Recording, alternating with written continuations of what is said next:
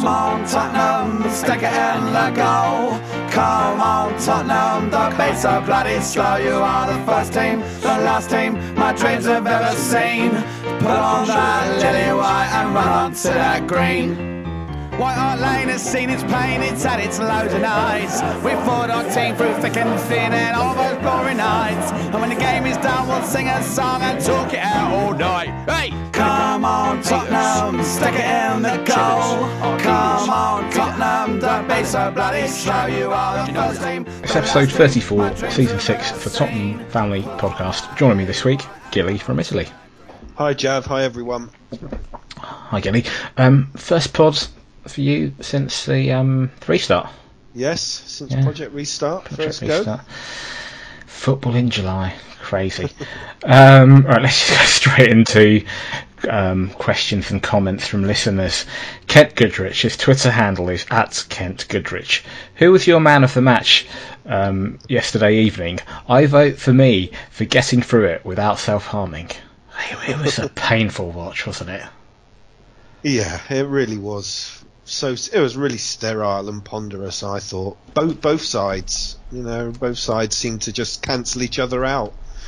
But having said that, I thought the first 5-10 minutes looked quite lively, and then it just sort of subsided. I don't know quite what happened, really. I mean, I've seen a lot on social media after the game saying that that we got the 3 points, a win's a win, all of that sort of thing. And bearing in mind, after the back of a bad performance against Sheffield United, if we had lost yesterday, for example, failed to win, or were still lost, we would have slidden below Everton and into the bottom half of the table, or the top of the bottom half of the table. You know what I mean, 10th or 11th position. So yes, that is a positive, but I'm struggling to find any more positives from that. It was pretty awful as a spectacle.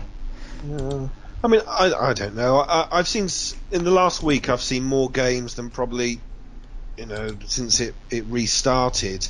So I'm starting to get back into it, but there just seems such an unreal element to it to me. I don't know how much the players are affected or not, but it just seems very unreal. They seem to be going through the motions, a lot of them. Yeah. The pace of the game's just so slow and ponderous last night. I watched Everton second half against Leicester, and I think Leicester, they were already 2 up, so Leicester came back into it. But they looked a lot more lively than they did even against us that day. So we also had, let's see, what other questions we had? So Zoe Pearson, Twitter handle is @Z_Pearson THFC. Did we really defend resolutely, or were Everton just poor? Well, I thought it was a good evening to be a Tottenham defender, especially after last Thursday or Friday, whenever it was in Sheffield. I think Everton had a couple of chances. I think Davis gave the ball away second half, I remember, and we recovered well. They had a couple of tamish shots, but like I said before, they were every bit as sterile and ponderous as we were. And whenever they tried to liven up, we just kicked Richarlison. We seemed to kick him at every opportunity yesterday.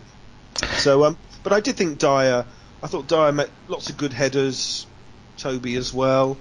Aurier didn't go forward as much as he normally does, it seemed to me. And Davis was generally stable, but like I say, whether Everton were poor, they were just as sterile as we were, I thought. They didn't. It's fair to say they didn't test us in the way that Sheffield United did. As bad as the performance of Sheffield United game was, we've got to give credit to them, to the opposition. They had a game plan. They set up well, and they caused us problems. And some of that maybe was self-inflicted in the Sheffield United match. But yesterday, Everton didn't really do anything. I wonder if it's just one of those games where yesterday, where it was just you just put it down to two teams not playing particularly great and Spurs just sneaking a win. And maybe we shouldn't read too much into it. I don't know. No, I agree. I just think the energy just seems so low from from both sides. I'll be honest, I'm not reading masses into these games in terms of the next year or year and a half. Like I said earlier, I think there's still an unreal sort of element to it, whether it's conscious or subconscious. It's, you know, a lot of the games are quite meandering. The ones that I've seen are quite meandering a lot of the time. To be fair to Sheffield United, they've pretty much outplayed us twice this season. Absolutely, yeah. They're a decent side. I mean, I think Everton have got some good players, but at the risk of repeating myself as usual, both sides just seem to lack a bit of energy and, you know, desire to get beyond defenders and get right to the byline. Seem to cancel each other out. Question from John Steggles, whose Twitter handle is at JW Steggles. Better defensively from the last game, with little or no creativity in the middle and absolutely no end products up front. Is this the plan? Well, defensively, like we said, there wasn't really much for them to do. Yes, it was better than the other day, but they weren't really tested. But going forward, I suppose, lack of creativity, middle of the park, no product up front. We were a little bit maybe passive. It's another one of these games. Consider the West Ham game earlier this season. There are other games too earlier under Jose where we seem to go ahead 1-0 and then sit on it and don't really capitalise or don't really play high up the pitch and press teams like we once did. Is this Jose ball going forward? Is this what we've got to get used to? Yeah, I mean, I think similar to you. I mean, we score, especially if we go one up, and you get really excited. Then once you've sort of sat down again, you're thinking, oh no, we're going to game manage now. You know, it's going to be a little bit dull. Oh, do you remember when he first came in? I mean, there was that West Ham game, Burnley, Bournemouth. That he wasn't, he was quite attacking then, and we played with a bit of verve and stuff. And counter-attacking football can be that, but certainly wasn't last night. If he's reverting to type, or certainly the perception of him, this is what he wants to do: get ahead and manage the game. The problem is, up until last night, where Everton didn't really extend us, we don't really have the players to play that way successfully. I mean, I hope he isn't. I hope he isn't going to play that way all the time. We did it against Norwich and Southampton, didn't we, before the break at home? And I think lots of us were very disappointed about that. Maybe we could swallow it against Liverpool or Man City, but and I know we had injuries and lack of low confidence, but I hope it's not the plan. I mean, to be kind about the current manager, he's a pragmatist, shall we say, rather than it'd be too easy for me to knock his style. He's a pragmatist. He wins matches. He knows it's not Serie A. He's managing Serie A. He knows the Premier League isn't Serie A. So teams seldom play in that way, that they look to. It's about being slightly unfair on Serie A, and you probably correct me. Probably even maybe Serie A of say 25, 30 years ago might be more. Might have been more. It's much more. It's much more varied. And there's a lot more attacking intent now. And the games you pointed to earlier, maybe less so the West Ham one. That was a bit of a crazy game, but even the Bournemouth game, the Burnley early on.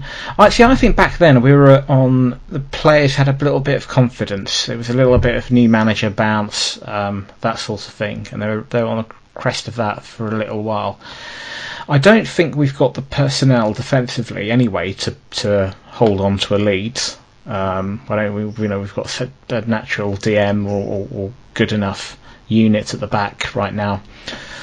And I think also, if you look at Jose teams in the past, certainly his first spell at Chelsea, the first season, even in his second spell when they won the league, at least up until January when we humbled them on New Year's Day 5-3, and also when he was manager at Real Madrid, he had teams in the past that played good football and scored lots of goals. So I think it's a little bit of a misconception that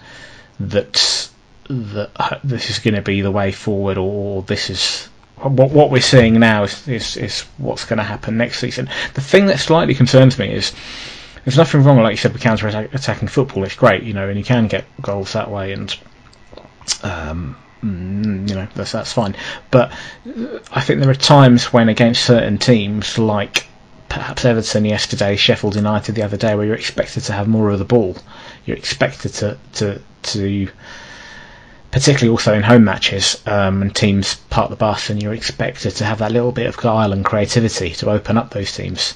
Yet we're trying to play attacking football with the ball, with high possession. Because the whole point of the whole point of hitting teams on the counter is they've got the ball, and you're countering their attack, and you're breaking forward at pace. But when you've got the ball and you've got the possession, you've got to do something with it. And I think that's, I suppose, a frustrating thing that we at the moment lack that creativity and goal. Certainly Sheffield United, they just sat deep a lot of the time. We just ran at them, but there's no space in behind, so just ran into them a lot of the time. And yesterday, the way both teams set up, just cancelled each other out. You need space to play on the counter, and that's great when you invite them on or from a corner or whatever. And we've done that like that. The one Kane missed against West Ham was a fantastic sweeping move from on the counter. Do you remember the one he put just past the post? Yep. I mean, that's exhilarating. But it's space. There just wasn't the space yesterday, or the desire, perhaps, or the energy. Let's not. Again, I can't believe I'm defending Jose. Let's not kid ourselves. There were also times under Pochettino, certainly under AVB, even I remember under Redknapp, when teams, particularly at home, at White Hart Lane, then would come and park the bus. And sometimes it's really difficult to break those teams down. It is. When we were effective, there are two elements to breaking, I think, the team down. One, you need a player like, dare I say it, somebody like a Christian Eriksen, who was that little bit different to the other players we had on the team, who can find that pass. Even somebody like Dele Alli, who I wouldn't say is an Eriksen type or a number 10, but he can make those forward runs, break into the box, get goals. He can also do those little nutmegs or those little flicks and tricks, which at times might appear like that he's showboating, but other times it can be that little bit of difference. And I don't think we've got Dele, who was injured last night, and his form has been up and down. I'm not sure. I don't think we're playing to his strengths. I think that's part of the problem there. We don't have an Eriksen player. That's fine. We move on. But we've got players like Dombele and Lo Celso in the squad. So, what's happening with Dombele, I don't know. We need to be utilising those talents. And I think the other way of getting behind teams is width. I was having a conversation last night with a couple of Spurs fans, and we were all lamenting the fact that if you look at other teams, they'll get balls in from the byline, they'll use the width, and we seldom do. And sometimes we'll get to the 18-yard box and then we'll just pass it around, and it's just really slow, and teams have, by that point, the opposition have got banks of full. And we used to break that down in one of two ways. Under Harry Redknapp, we played 4-4-2, and we had wingers. We had like a Lennon and a Bale. Okay, Cranchar, maybe you could cut in from the left. We had the width there. We haven't really played with wingers since, but what we did have, for example, under Pochettino, was two fullbacks in Danny Rose and Kyle Walker, who's, I don't think their delivery was actually the best, but they did have lots of pace and they had lots of energy back in the day, and that's how we would stretch teams. And we're not doing that at the moment. We don't have dynamic fullbacks that can get behind the opposition defences and get balls in, and we don't have that creativity as well in the middle of the park.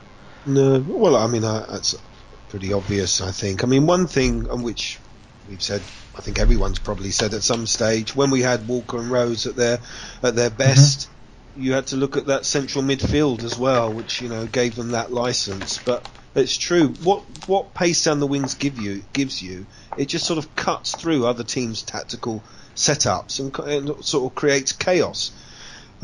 We do have wingers. I mean, we've got Lucas Moura, we've got Bergwijn, we've got Son, but they don't really play in the same way that that Lennon or Bale did, though they're probably quite more similar in some ways to Mane and Salah, just not as perhaps as good. Or Mahrez, he comes in all the time as well.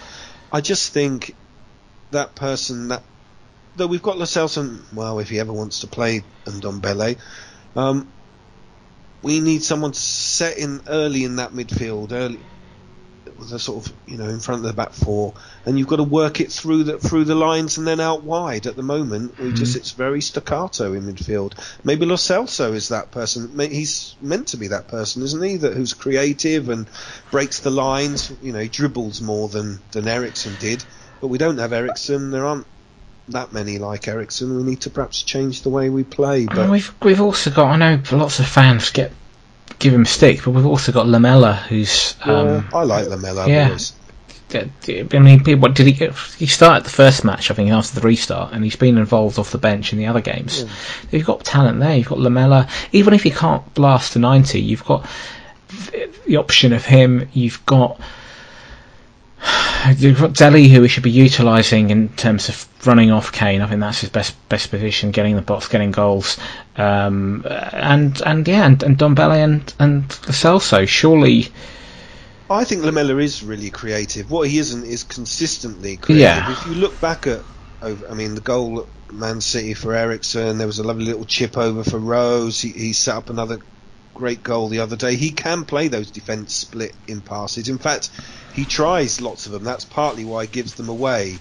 He gives the ball away so often, because he is trying that little bit extra difference. What he does do sometimes is he holds on to it far too long. Yeah. And, sort of meander, playing his own game, sometimes cutting inside or going backwards. But with what we've got at the moment, unless Lo Celso's going to, be given that licence in that number, say, 10 role, Lamela's very good at it. It is as good as we've got. Maybe he won't win you the league. Maybe he isn't that creative consistently. But there are times he does some fantastic things. And that ball for Son to cross the ball for Kane for the goal at Sheffield United. Yep. It's an incredible pass. Yep. Yeah. I don't know. I think it's. I think on certain players, Ndombele being one of them, this is a perfect opportunity, these games, for him to play, to get a run in. If he doesn't fit into Jose's plans, fine. Then we need to just move him on in the summer, and we need to get some players in that are Jose's choice. But we do need that bit of guile and creativity. If it's not going to come from, I don't think Lo Celso is going anywhere, but if it's not going to come from Ndombele, then we need to move him on and get somebody else who is trusted by the manager to do that. I mean, it was said on the pod, probably all of them since the project restart. I know you've said it, I'm sure other people have said it. He's obviously not doing something in training, or they've had a complete fallout, because Poch wouldn't play him either, or he's just not in condition. I mean, but how can he not be in some condition to play, 20 minutes, even half an hour? He came on at Sheffield United, didn't he? I can't even remember how he played. How did he play? I can't blur each game from one game to the next. But Poch and Mu are not idiots, are they? And neither of them want to trust him, and that was a point that was made in the pod. It's not one I've invented. There must be something to it. That's the thing. I'm not somebody who sees 5 minutes of him have a few nice touches and thread a ball in and think, oh wow, he's got to start. There's always this clamour I see from fans, and I think there's no smoke without fire. There must be something there that both Poch and Mourinho see. But I'm just slightly frustrated that beforehand, before the restart, he was maybe in and out of the team, given a few chances, and now he's not getting a look in at all, hardly. And you would have thought this would be the opportunity for him to. I don't know if it's a bit dramatic to say it's make or break, but for him to maybe showcase his talents and actually say to the manager, "Look, I'm here for the long haul. I'm a decent player," and for him to. For Jose to have something to think about over the summer, but as it is, he's not getting anywhere well, he's made a few of the benches, but he just seems far removed. It's almost like Jose's team selection these last few matches has been very conservative with a small c, like in terms of very cautious. Just he's not willing to give, I don't know, Skip a chance or Bloods Dombele or Session. Right, David Fornell, would you accept winning games like this for the rest of the season? Right. Well, I mean, if the choice is to win games like this the rest of the season or lose them, then you'd have to go with winning games like that for the rest of the season. I think it depends on a little bit something that we touched on earlier, what he wants out of these last, what are now 6 games. Six or is it 5? Well, 5 or 6. We had 9, Yeah. didn't we? 9 or 10, and 9. we were thinking, right, we've got to just go for Champions League. Then we're looking at perhaps Europa League. Maybe, after next weekend, we're not looking at anything. Maybe then he'll play Skip, Sessignon, or whatever. It's hard to know what's in his mind because, personally, and obviously it's easy for me to say, I'm not on win bonuses. It's not my job on the line, etc., etc.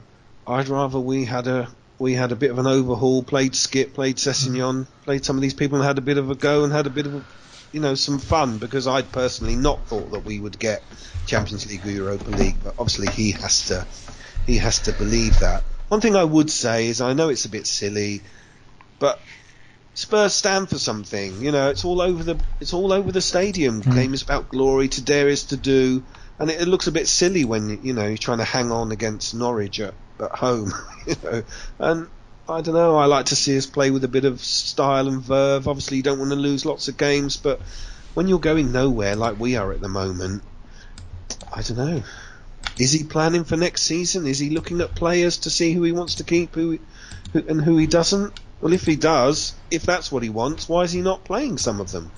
Yeah. To have a look at them. I mean, it's a confused answer, because I'm very confused. I'm not sure what's in his head. First half yesterday, he barely got off the bench, did he? I don't know. This is a man who used to kick every ball. So 5, I'll just look at the table. We've got 5 matches left, so potentially that's 15 points there at stake. Now, I'm getting ahead of ourselves, but if we did win all 5 matches, let's just say for the sake of argument, 1-0. That's 15 points. We're on 48 now. We'd go up to 63, if I've done the maths correctly, which is okay, which is a reasonable toll. I mean, I think 63 or 60 plus a few seasons ago would get you top 5, sort of 5th possibly. And it's, if we, I suppose, to answer David's question, I mean, it's painful. It's painful watching it, but it's only 5 matches. Yeah, I'd take 5. If we win all 5 games and get 3 points, that should stand us, and we're not going to win the qualify for the Champions League. I mean, that's completely out now. But it should at least give us a Europa slot. It should hopefully, well, actually, if we win all 5, we'll finish above Arsenal, because by virtue of the fact, them. That's by virtue of the fact that there's only a point between both teams. So if we won all 5, including beating them along the way, we would finish above them regardless of what they do. So that would move us into 7th. It might even move us higher. Now the results go our way, we might get 6th. So I would take that for the remainder of the season, but I just hope this isn't the sign of things to come. I don't want us to be playing this sort of football next season. I've just seen too much on Twitter, too many people being accepting of last night's result, saying, oh well, I'd take 1-0 wins, it's all about trophies, that sort of thing. And yes, trophies are important. I really want us to win trophies, but why would he play this way now if he wasn't going to play this way next season? There wouldn't be. Why is he not? Well, I think you'd like to think that next season he's got a few players in. He's shaped the squad the way he wants it, and then he can sort of stamp his authority on the team and play the way that he wants to play. And now it's just him botching together with what he's got and getting through a handful of games. But yeah, I mean, I suppose, why can't we win the games but play slightly more attractive football? Too many different systems. So even if the players he's got now he doesn't think are of the requisite quality, you at least play the system that you want to play. Yeah. So okay, if you don't think, I don't know, you don't think Sissoko is in that position what you want, or Winks, and next season you hope to have someone better, or maybe can do slightly different things. I don't think the system or the strategy is necessarily going to change. I mean, maybe I'm wrong. Would we take all next season winning like this and win the title 1-0 like this? Who knows? I don't know the answer to that. It's easy for me to say now. You know, if we go through performances like that yesterday, win 1-0 every single game, and then they've got the cup out, I'm sure I'd be very excited. You know? Yeah, I think for me, football's about enjoying the experience, and the thing with trophies. This is going to sound as though I don't want trophies, or I don't care. Of course I care. Trophies are a fleeting moment, right? You win a trophy, it's great, yeah. You know, they are memorable occasions. But then you go again next season, right? And you put away all the great teams. So they put away the medals. They just right now we go again, right? It's a moment, and we seem to get a little bit obsessed with that moment. And I enjoy the experience of going to football, or even if I'm not going to it, watching it at home if I can't go, and watching great football, and winning matches along the way. And I felt over the last, whatever it was, sort of between 2015 to last year, 2019, although there was a definite decline in the last 6 months the first 6 months of 2019 in the league campaign, albeit we got to the Champions League final. I was enjoying the ride. It was frustrating, if anything, that we didn't have anything to show for it at the end of it. But I can genuinely say that was a more enjoyable time as a Spurs fan than, for example, in 07-08 when we won the League Cup, 98-99 when we won the League Cup, when we had, apart from, say, if you take 98-99, we had Ginola and we had Anderton, and then I'm struggling to think who else we had that was of any quality. You know, they were dire times at that point. You know, they were great, those victories, but they were like one-off occasions. Either side of it, we played. There was some woeful football and lots of defeats, and I know for me, football's enjoyment, and yes, it would be great to get a trophy at the end of it, but I wouldn't want to do it at the expense of just playing 1-0, having 1-0 matches each week, like we did, and playing football like we did last night. So I hope there is something more to come from Jose's team, something slightly more easier on the eye, should we say? And the fly in the ointment with the argument that, oh well, you know, you win ugly, but you win, is if you don't win the trophies, you're left with ugly football. Absolutely. Which no one seems to mention. You know, it's all about, oh well, you know, if we're really solid and we're really, you know, determined and we squeeze the life out of games and win them, but when you don't, which in modern football now, you look at the teams who are winning in England. You know, you'd have to buck the trend, wouldn't you, playing that way, when you look at not just that they're winning, but how far ahead Liverpool and City particularly are. You know, I mean, it's not an either or. Why can't you just? Yeah, Liverpool are a great example of what we could have become, what we should have become. They're winning trophies finally. They didn't do it straight away under Klopp. They were in a sort of Pochettino phase.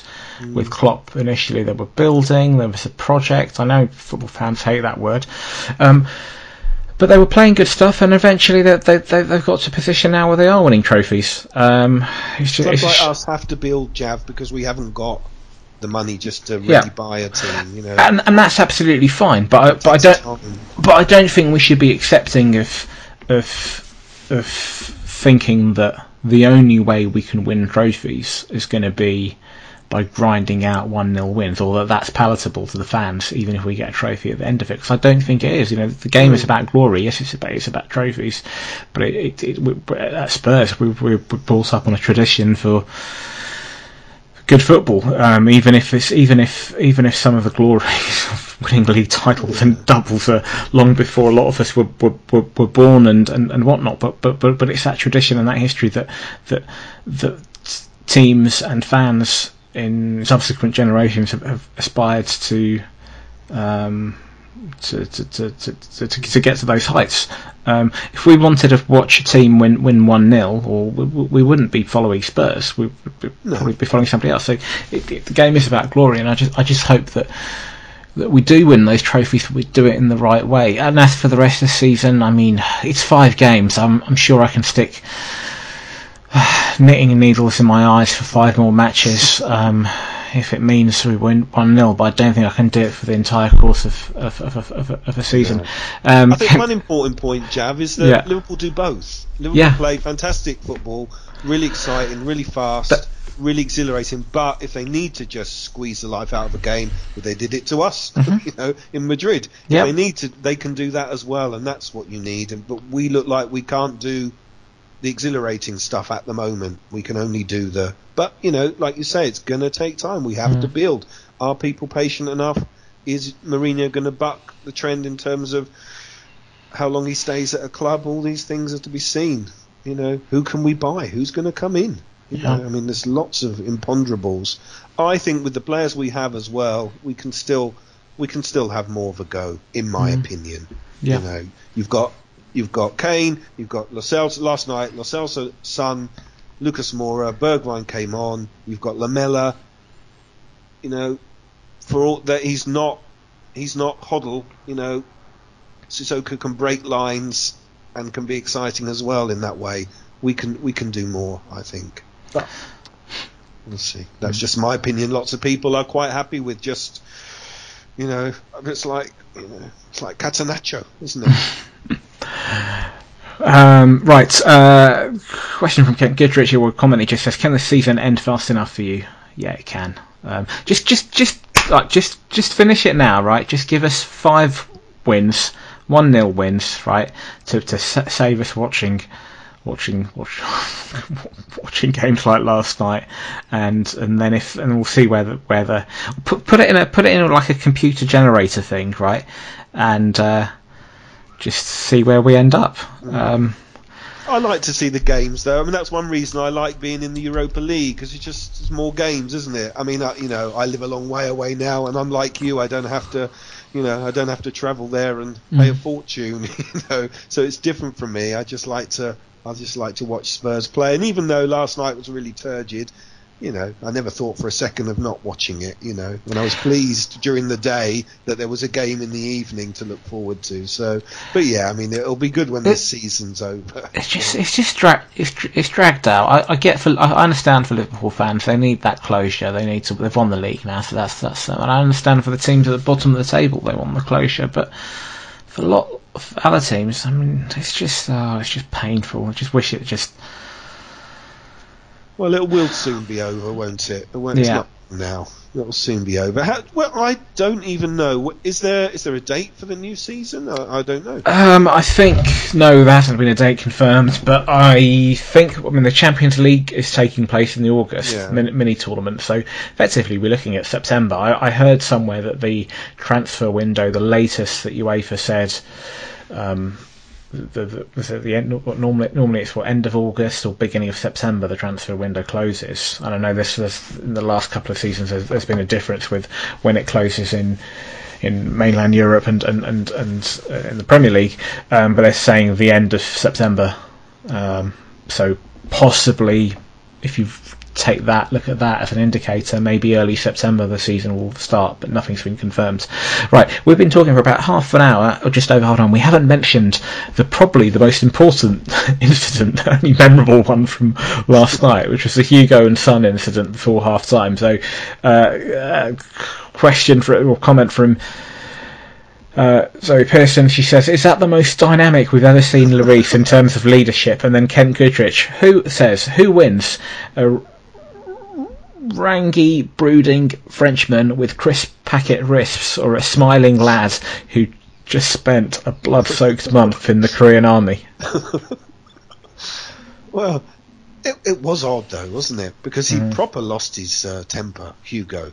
really seemed to lose his temper. I mean, I've been listening to I listened to, I think it's ESPN or someone, as Craig Burley and Steve Nichols saying this goes on all the time, maybe usually in the dressing room, so it was a bit unusual to go on the pitch, but I wouldn't worry about it, this goes on all the time. And I would say, well, up to a point, but if those players weren't there, he looked like Hugo was going to hit him, which suggests something a little bit more. So I was a little bit more worried than lots of people seem to have been. But they made up and whatever. I don't know if that's the most dynamic we've seen in terms of leadership, in terms of Lloris. Probably, certainly, it was absolutely furious. Yeah, I mean, and my money's on Sonny, because I'm sure he would have learned a trick or two on the national service. I think it's to answer Zoe's question. I think it's certainly the most visible manifestation of Lloris showing leadership or anger or whatever in public. But I'm sure that stuff like that goes on behind the dressing room. We just don't see it. I don't know what your take on this is, but a lot of people. I've seen a lot of fans saying that that was great, it was the right thing to do, and it was good that Hugo gave Son a bollocking, and why this is what he should be doing, and I think Jose after the match said it was beautiful. My view is I'm perfectly fine with that, and I think that it happens in football, and players, it happens on the training pitch, it happens in the dressing room, it happens sometimes on the field of play. I just think that should have been done in the dressing room, particularly the time at which it happened. The half-time whistle had been blown. They were heading down the tunnel. Couldn't they have just waited 30 seconds or a minute or however long it takes to get to the tunnel, and then particularly if the incident happened a few minutes before? Sure, if at the very time that it happened, let's just say the player, not Hugo, but somebody who was in close proximity to Son had a go at him, I get that, and that happens sometimes, but the fact that this happened a few minutes before and they were heading down the tunnel anyway, Hugo could have just waited. They didn't have to be a public display. I didn't like that. I just didn't. I mean, as I said before, that's why I thought it was real indiscipline from Hugo, and that's why I was more worried than I've seen other people seem to be. Completely lost his cool, and I think that's a negative. On the pitch going off, I would agree with you. Proof will be in the pudding, won't it? We'll see how they react. I mean, they seemed fine afterwards. They seemed to put. They lifted him up. Put it, but they seemed to put it. Makes you wonder why he got quite so upset.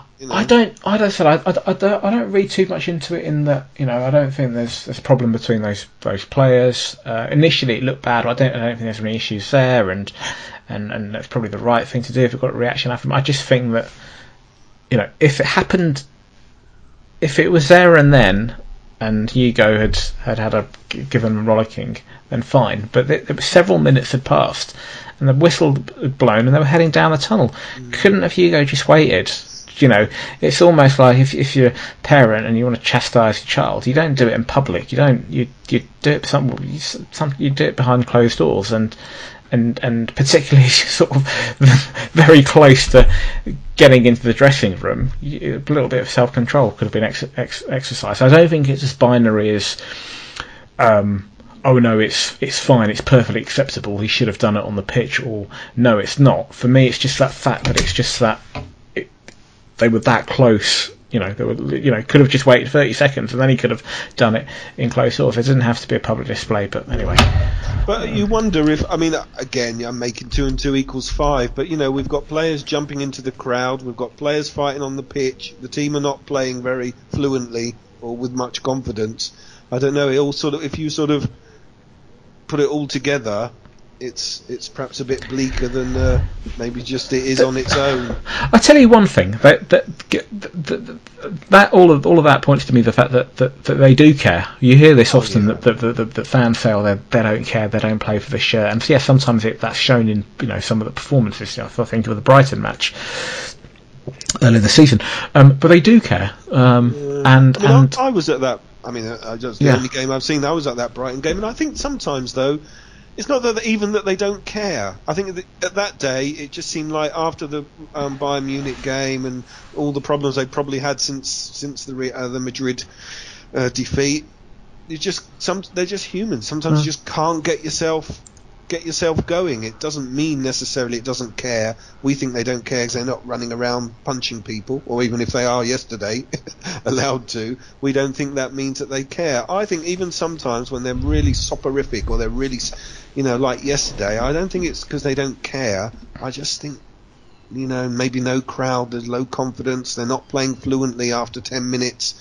They're being cancelled out. It's hard work, and maybe just they can't make that emotional leap. But I rarely think that they don't care. To be honest, our players. But maybe I'm being deluded. Frustration sets in as well. When results aren't going well, and I think some of that is a manifestation of that. It's easy when things are going well and you're winning 10, 11 games and playing great football. Everybody's happy. So. And Lloris got injured after 2 minutes, broke his arm at Brighton. I mean, I think maybe that game at Newcastle when they lost 5-1 that you were at, maybe that's somewhere, But again, that came on the back of losing the title, really pressure the game at Stamford Bridge, all of this stuff. I still don't think it necessarily means they don't care. It's just they've got maybe nothing. They just can't get over that hump, if you like. Yeah, maybe they just don't care, I mean, they're only human. I mean, we always hear that they're supposed to be professional, etc. They're human, so they're not robots that go out there and they're as caught up in it as much as we are in a different way. Right. Let's see. We've got about 4 or 5 questions. John Stables, another one from him. Would the stadium have been any fuller at the final whistle if the COVID lockdown didn't exist? All I would say on that is, from a personal experience, before the lockdown, I went to the last home league match that I went to was Wolves. That was before lockdown, and then we played Norwich after that in the cup at home. And I remember I went to the Wolves one, but I was actually looking not to go, and that was the first time that if I hadn't gone, it would have been the first time in. Since actually Pochettino took charge, that I would have missed a home league match. And I was thinking of not going to the United game and the West Ham game. I was just completely disillusioned with it. And somebody might say, well, that's not the right attitude to have, and you're giving up on the team. But I'd rather. I don't think it's right for somebody to be there if they can't be fully invested and get behind the team. And I just was feeling that I couldn't do that anymore. That's how I felt before lockdown, and I just felt, I can put my ticket on my season ticket on exchange for those matches and give the opportunities to somebody else to watch it. That's how I was feeling. But I know there are others that are dissatisfied as well.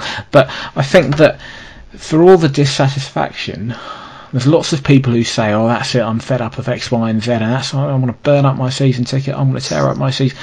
They say all of that, but they don't really follow through. So I don't know that it would have made a great deal of there is still an attraction with if you're not a season ticket holder and you remember, which I was a few years ago when before White Hart Lane got knocked down, actually before the final season, because there was obviously everybody wanted to get tickets in that final season, but before the final season, as a member you could pretty much get to every home match, every home league game. Even if you weren't a season ticket holder, you could get tickets online. It would be a little bit of a ball ache because you'd have to sit there on a Monday morning, usually if you're at work, which was always a bit challenging, staring at a screen with an hourglass or a wheel of doom, as it was called, waiting for your place in the queue to get a ticket. But generally you could get tickets. Now as a member it's so much more difficult, so there is still a novelty attraction with the stadium. So I don't know if fans were allowed in, if it'd be any different. I suspect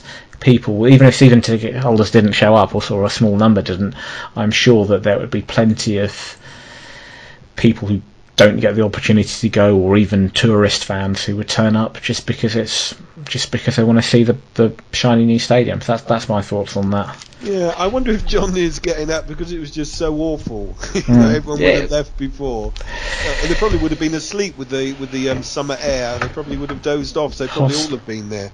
Yeah. I don't know what the weather's like, to be honest. Over there, it's about 20, 21. 20, right. It's a little bit like last night. I mean, this is one thing cooler as well. This summer football. I'm sure David will remember.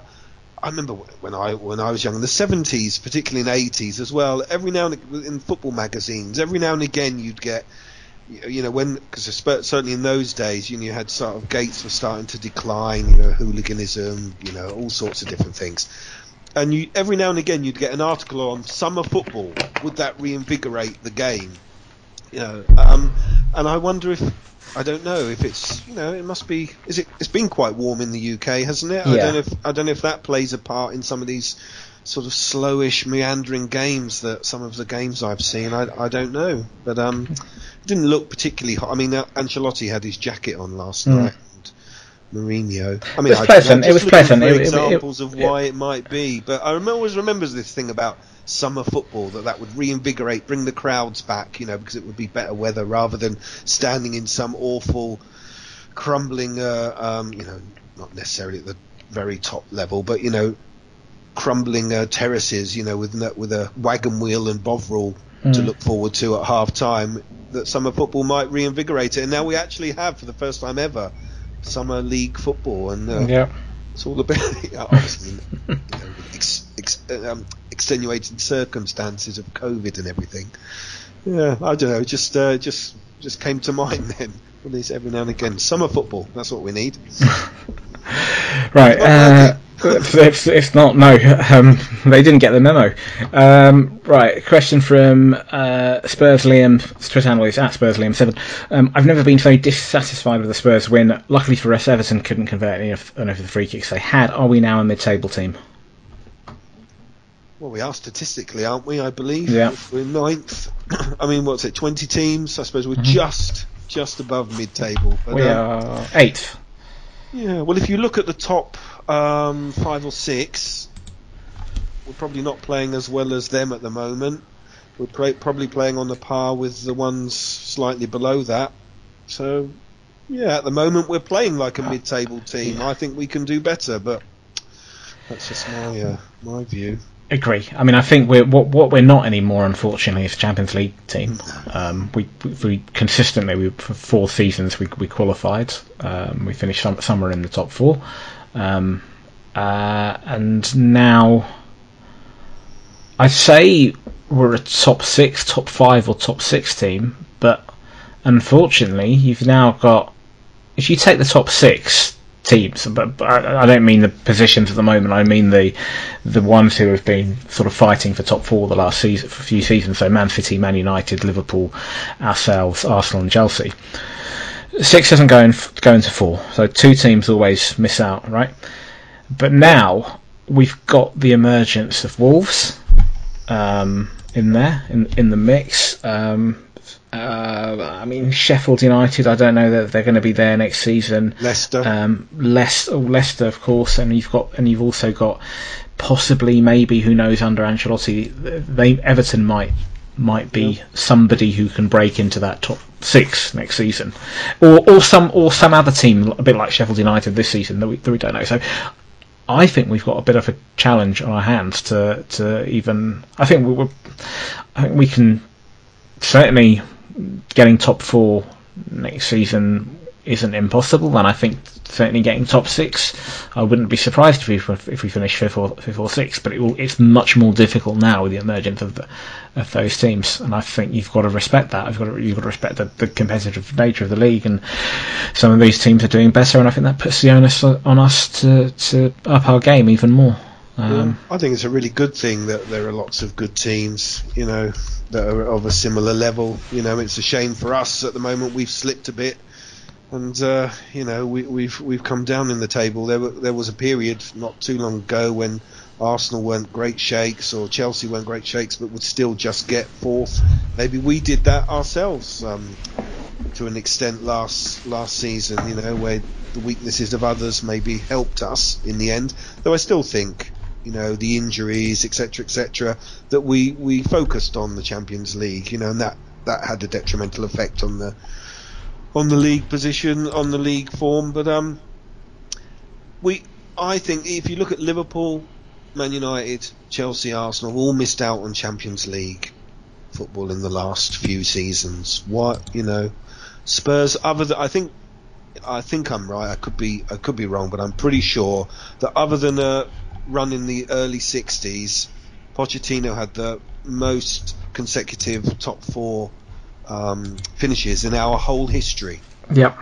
We're not a club that has 10-year, 7 to 10 year really competitive streaks. Even when we were good in the '80s, we had the odd season where we fell back, 85, 86, 82, 83, So that's the sort of club we are. I know that the whole idea is that the new stadium, the revenue, etc., puts us in a position, because the idea is that football, as it goes forward, becomes more consolidated, unfortunately, and so it becomes very difficult to dislodge us from the Champions League, but we're nowhere near that at the moment, and COVID's completely put the spanner in the works, hasn't it? I don't think we are a mid-table team, but we're playing like a mid-table team, and you can't really argue against that. Agree. Right, final 3 questions. Mark Stoll, Giovanni Lo Celso, central midfield or up front behind Kane? What do you think? I think he can do both, but I think if he's going to play deeper, then I think he needs somebody alongside him that can do. Free him up, you mean? Yeah, basically, yeah. Well, apparently, I only heard this the other day somewhere. I can't even remember where. He scored lots of goals for Betis last season. 15, 16 apparently, playing sort of in that sort of number 10-ish role. But he seems to run a lot with the ball. I know he passes and moves, but he runs a lot with the ball. Is that because he's starting deep, or is that his game? I'm not really sure, to be honest. How was it last night? Even last night he seemed to be running a lot with the ball. And if you're playing the number 10, you're going to run out of space, aren't you? Yeah. That's why someone like Eriksen. I've seen for Argentina he often plays wide. Does he? Yeah. Right. Yeah. As I said, I think he can do both. Really, I'm not comfortable with either. I think he can be effective for the team in both. Other than I just think he needs somebody alongside him if he plays in deeper roles. Depends who else we have to play central midfielder up front behind Kane, I suppose. That's the other thing. So if we've got somebody there further forwards, then I suppose you wouldn't look to play him further forward, you'd look to play him deep. Or if you've got somebody deep who can do that role, and maybe that would who can do a sort of like a Dembele type, a deeper midfield or a Modric type role, then that could free up Lo Celso to play further forward. For me, basically, the bottom line is he's a talent, and going back to something I said a few weeks ago on the pod, I think that he is one of 4 players I would pick, or I would always pick, which would be the other 3 being Son, Kane, and Dele Alli. And I know Dele Alli's hasn't had some great form recently, and some fans have even said we should move him on and cash in. These 4 players I would have in the team, and I would make it work somehow. Kane would be the pivot. Dele, ideally for me, would be playing off Kane. Son would probably be playing either with Dele off Kane, or would be coming in from the left. And Lo Celso I'd fit him in somewhere. He's off colour, Son, isn't he, at the moment? He had a few more runs, him and Lucas, second half, and he had a couple of shots sometimes from those impossible angles when you'd rather he crossed it, maybe. So he perked up a bit more second half, but he's been really off colour, I think. Yeah, I'd like to keep quite a few of them. It's just how you play them. I think we've still got lots of good players. Yep. Okay, last 2 questions. Felix Tando that's his Twitter handle. Given our current form this season and our current playing style, do we deserve Champions League football next season? Well, deserves a strange one in football, isn't it? I don't think I've just said we're playing like a mid-table team, so I don't think I could stretch it to that we deserve to play Champions League football. No, we're not. I think we're way off that anyway, and I don't think we warrant that. We had 2 chances earlier this season when we played Chelsea to beat them and to go above them and get into the top 4, and we blew it on both occasions. And I think a team that does that isn't worthy of Champions League football. And Chelsea lost last week, and we would go to Sheffield United and blow it. So I mean, Yeah. No, we don't deserve it. Well, we're not a Champions League. We're not one of the top 4 teams in the country at the moment. Okay. Yes, you're right. Final. When you think I'm going to waffle on, I don't blame you. I'm not going to waffle. Don't worry. I've just realised. Sorry, I've just realised we haven't actually talked about Bournemouth and Arsenal. We've got those games next. Very briefly before we get onto that final question, which I'm dying to hear your thoughts, and I'm sure listeners are, although they don't know what the question is. But very briefly, Bournemouth next and Arsenal. In light of everything we've said about how we played last night and how we've been playing this season, how are you feeling about both of these matches? Well, I would absolutely take the same performance and a 1-0 win against Arsenal. Yeah, I really don't, so I'm contradicting myself. Now, Bournemouth, well, they're in dire straits, aren't they, Bournemouth? I really hope we go there and open up a bit. Surely we can beat Bournemouth. Surely we can be brave. And mind you, having said that, first half at Sheffield United, I didn't think we played too bad at all. Well, we've got to beat Bournemouth, and because they're Bournemouth and we're Spurs. And the second one, even, not that we always beat them, but and the second one we have to beat Arsenal because they're Arsenal. But I think all 3 results are possible in both games. Yeah, no, I'd agree with you about Arsenal. I would take a 1-0 win against them, playing like we did yesterday. I'll take that right now. My prediction is that will probably be a 1-1 draw. I just think, but we'll see.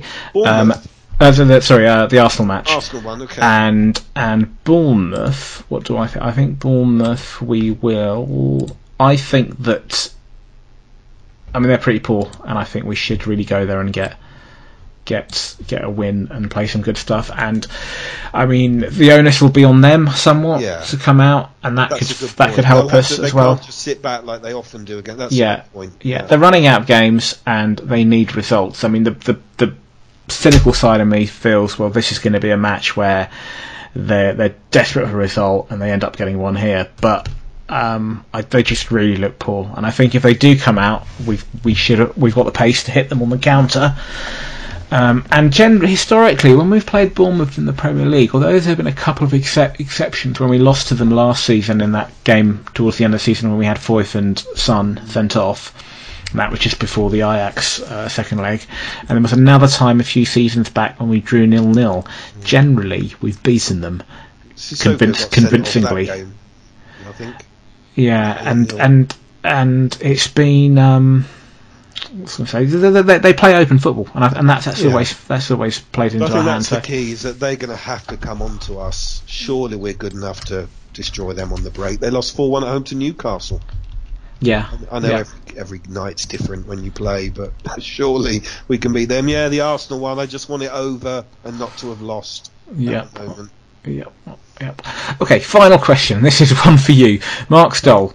He asks you specifically, are there any players within our price range in Serie A that you think would be good purchases this summer or January? Hello, Mark. Firstly, I don't know how much people would cost in the current market. Instead of saying, I did have a look at it and I thought, well, please, this is just, I'm doing it now. It's going to send me down the avenue, and you'll be going to bed. I'm still waffling. So what I thought I'd do is I'd just keep it to a couple of players in positions that I think, and many people think, that we need to strengthen. If we need, for example, a backup to Kane, there's this Duvan Zapata who's at Atalanta, who's had bit of time out injured earlier this season, but he's come back and is scoring again. And he's a lovely player. He's big, he's strong, but he's mobile. He scores goals. I think we could probably afford him from Atalanta. Whether he'd come or not, who knows? And I think it's a bit of a myth, I think, in that Italian players are not particularly well paid. Some of them, I think, like for example, Eriksen is on more than he was when he was at Spurs, for example. Certainly, they might be on more than Spurs, because people like Chiesa, Belotti, Zaniolo, who's this fantastic young talent, they're going to be really, really expensive, whether they deserve to be or not. Immobile as well, who's at Lazio's top scorer in Italy, probably won't want to come and play second fiddle. He could play up front with Kane. Often disappoints on the big occasion. Going to be really expensive. Chiesa, son of the former Parma striker. Right. Yeah, we've spoken about him before. Yeah. Again, he seems to be a bit injury prone, but he's a really exciting young player. But they're going to want 70 million, 60, 70 million. Maybe the whole COVID will have changed that. I don't know. But I would say, if I had to choose one that I know of, I'd go Duvan Zapata to be back up to. Is he the one perhaps that's maybe under the radar that we could get? That's a real Zapata? Yeah, that's a real talent. It wasn't until Atalanta are laying all before them in the Champions League. Yeah. I think they're a wonderful team, and they're really going to go for it. They're probably the antithesis to us. I think in a little tournament, put my neck on the line here, in a little tournament set up like the Champions League's going to be, I think Atalanta could cause a problem or two for others. I hope so. So he's probably not under the radar now as he would have been maybe a year or two ago. Fullbacks, the best fullback in Italy, playing in Italy at the moment for me, is this Theo Hernandez, who's French. Well, he's French. He's French international, so I'm sure lots of people will know him.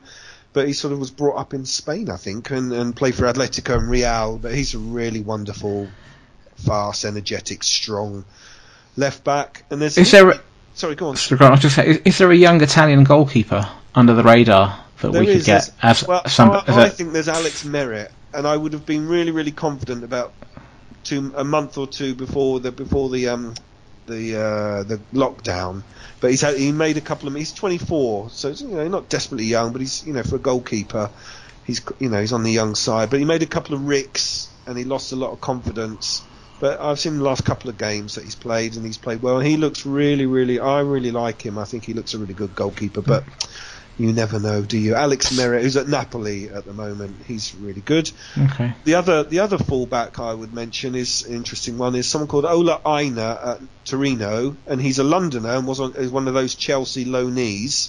He played for Hull, I think. Someone like Hull, not Hull, but someone, and he's been on loan at Torino for the last couple of seasons, and I think they've just signed him this season. He's right-footed, but he's played mostly left back or left wing back for Torino, but he also plays right wing back. He's 23, 24. He's fast, he's strong. However, this season he hasn't kicked on as much as I thought he might. He's still a little bit raw, and his concentration goes a little bit. But I think he might, for someone who's affordable, I think he's someone who's very interesting. Central defender, I think we need, personally. Maybe other people disagree. Koulibaly's going to be too expensive. He was injured early on in the season and not playing well. I've watched the last couple of games again. He's playing really well now, but Man City are in for him. He's too expensive. But Manolas, who Napoli bought to play alongside him this year from Roma, and everyone thought that, that's cemented as the best central defensive partnership in Italy, hasn't quite worked out that way. They haven't quite gelled. He's 29. I think he's good in the air. He's good on the ground. He can play a bit. I think he's and he's 29. Got some experience. Greek international. Okay. And I think he's really, really good. Defensive midfielder. I don't think I've seen a top class defensive midfielder of a Dyer Wanyama type. And if you look at the top teams in Italy, Juve, they want to revamp their midfield. Lucas Leiva's had a good season for Lazio, but I'm not sure if he's still. I haven't seen Lazio since the restart, so I don't know if he's still playing. Obviously, he's getting on a bit and whatever. But Juve have got a really nice player called Bentancur, who's a Uruguayan, who I'm sure lots of people will know, who's really come into his own this season. But he's more of a sort of Winks player, sort of gets the ball and passes it and moves and keeps things ticking over. Good God, could you imagine another one of those in the team? Fans will just complain that he's passing the ball sideways. But I think if we let Winks do what Winks is good at, he'd be even better. I thought he had a good game yesterday, actually. I like Winks a lot. No, I think I agree. I'm being a bit I know mischievous. what you mean, though. Yeah, I mean, he does get some stick. There's this Tonali at Brescia, who's probably the best young. Him and Barella of Inter, probably the two best young Italian midfielders. But he's going to Inter, I think, already. Do you remember Luis Alberto, who played a few games for Liverpool years ago? I don't know if I didn't remember him at Liverpool. I've only known it since, but he's top assist man for Lazio, and him and Milinkovic-Savic, who everyone will know, they're really good players. But whom we have been linked probably with, going to be expensive. Jav, to be honest. I've read somewhere that we have been linked with Savic, and Jose wants him. Expensive. Yeah, I'm sure he does. He's a really good player. Scores goals, makes goals, big physical presence.